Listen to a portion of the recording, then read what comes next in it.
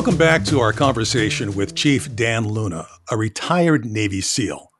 Chief Luna taught at the Naval Academy for several years, and he was voted by the class of 2017 to be an honorary graduate. He has earned a master's in leadership and a graduate certificate in leadership coaching from Georgetown University.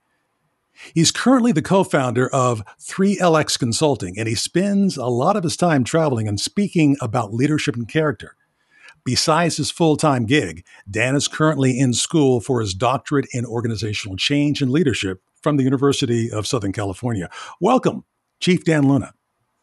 Thank you, sir. Appreciate it. Dan, last time we were speaking, we were talking about the connection or the pivot point between pre-trauma inoculation, resilience, grit, and how you have to work at this stuff to get yourself prepared for the trauma, frankly, that you'll see when you get out there. Here's the first question. How do you practice inoculation? So I'm going to answer this question by not answering the question. Fine. That's fine.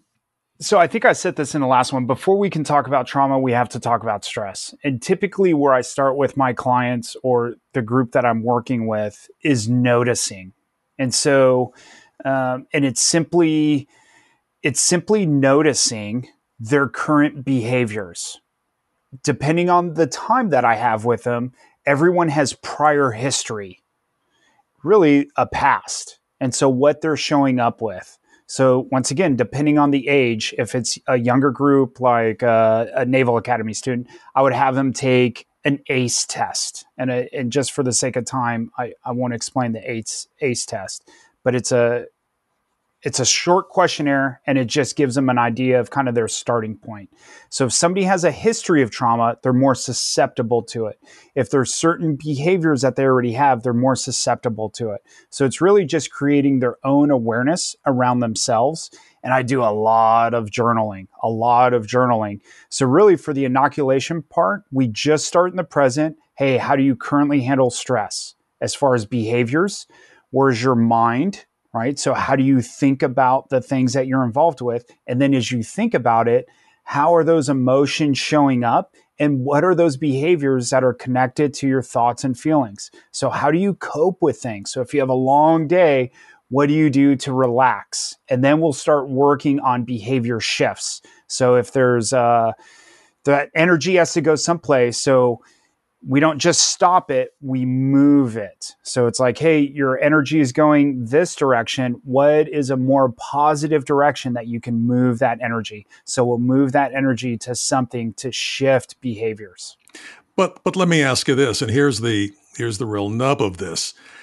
Can you really do this stuff before you get smacked in the face? And what I mean by being smacked in the face is, if you're on the yard at the Naval Academy, you pull a hamstring or you have an Achilles tear or you have, this or that. Can you really get yourself ready before you have that wound? Yeah, yes. The short answer is yes. Now, the level of willingness and commitment to do those things to get there, that's on the individual to decide.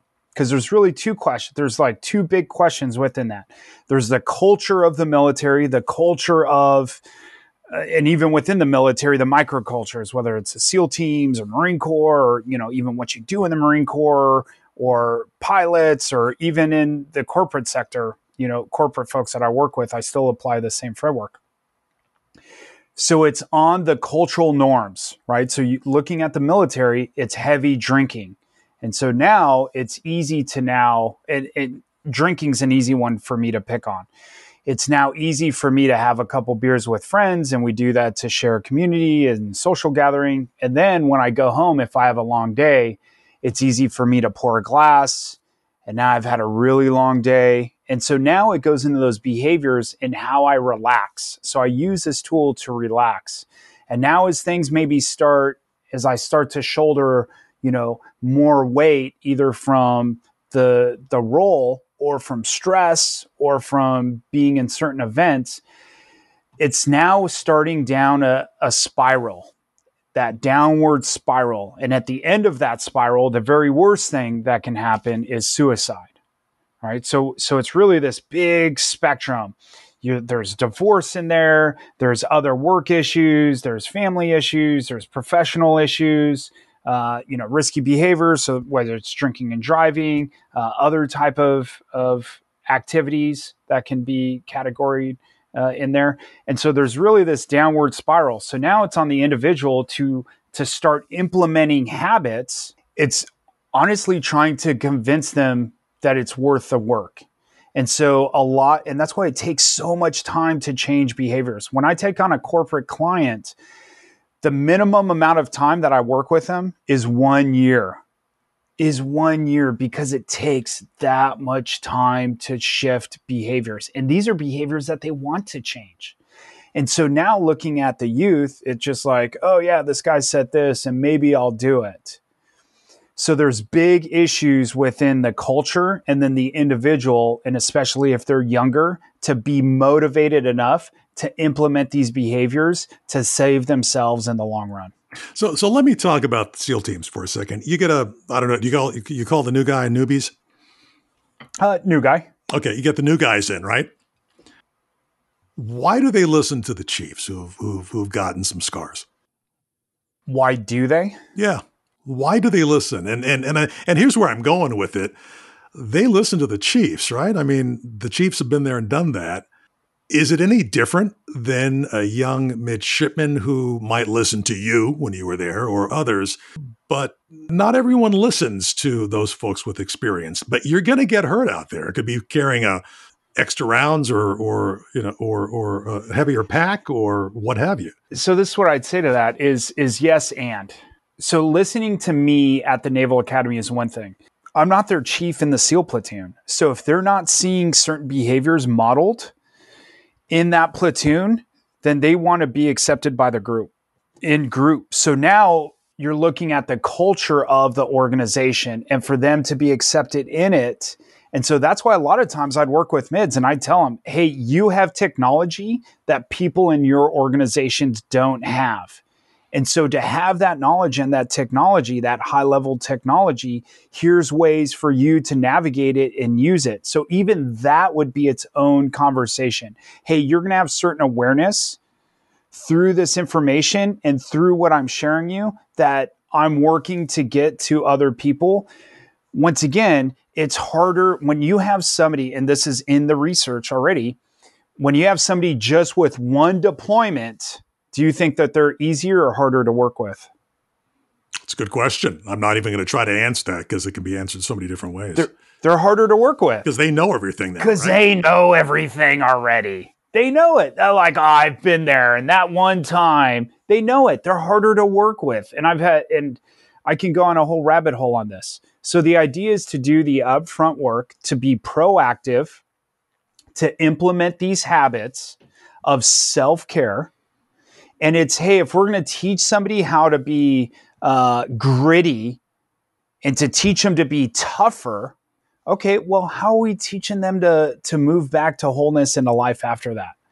So then they can move in between that space better. Because what happens is we find ourselves where I wear the uniform at work and then I come home still wearing the uniform and I take it off and I talk to my kids like I still have the identity of Chief Luna.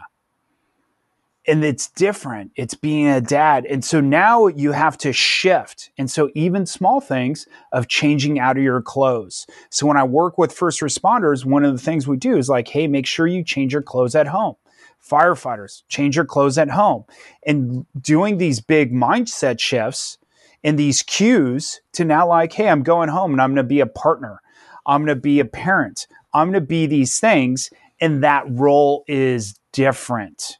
And so to shift into that role and to have these cues to help you shift into those roles. And then, hey, while you're with that family, how can you move back and live a full life? Because right now we're not seeing that. We're seeing over 100% chance of divorce in the SEAL teams, which I didn't even know was a thing. But when you divorce, remarry, divorce again, and you go through multiple marriages, your percentages goes off the charts. And right now, that's what the SEAL teams are dealing with. Gets skewed a little bit. Totally skewed. And so now, hey, is that how you want your life to end up? And so and right now our current formula is not supporting a fuller, healthier life. And that's what I'm trying to do with this, what I call pre-traumatic coaching, is partnering with the individual, working with them, noticing their own behaviors. How people cope with things is totally different. So to work with them, notice how they cope with them, notice their thought framework. So when you look at therapy, when you look at cognitive behavioral therapy, a lot of this is like framework in which they view the world, right? So their perspective. So now when we look at combat, hey, what do you think your perspective is when you step on the field? When you're going to experience loss of life or when you may take life? What are those viewpoints stepping into it? And that's not for me to answer. That is for the individual to answer. All I'm saying is let's ask these questions prior to stepping on the battlefield, and then let's build some curriculum and some framework, whether it's for the military, firefighters, the medical field, or even in corporate. You look at the stress, even COVID right now, suicide rates are insane. So when you look at this, hey, what can we do to really, in simple terms, reduce suffering and assist with human flourishing? Let's bring this home real quick here. And last question. As a leader, we have an imperative to not only take care of ourselves, self-care, but also take care of our sailors and Marines, right? So don't we have that imperative to make sure we really pay attention to this? Yes. Is there something we can do as leaders to help others do the self-care? Or is it the same thing you're talking about right now? It's the same. What I'll say specific for leaders is, what do you model? And that's it right there. What do you model? What are you showing to your teammates? And then, are you a person of integrity?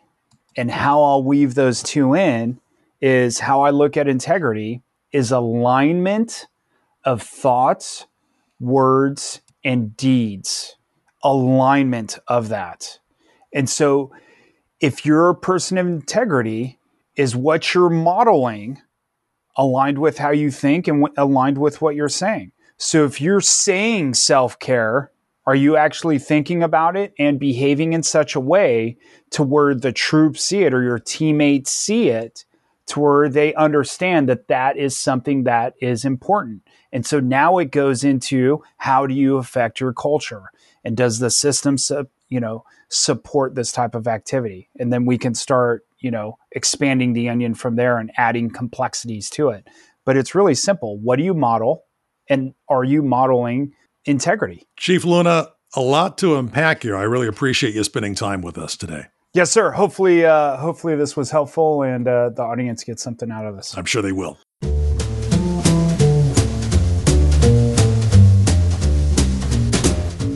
You've been listening to the Stockdale Minute, a series of podcasts produced by the Stockdale Center for Ethical Leadership at the United States Naval Academy. You can hear more podcasts at stockdalecenter.com/podcasts.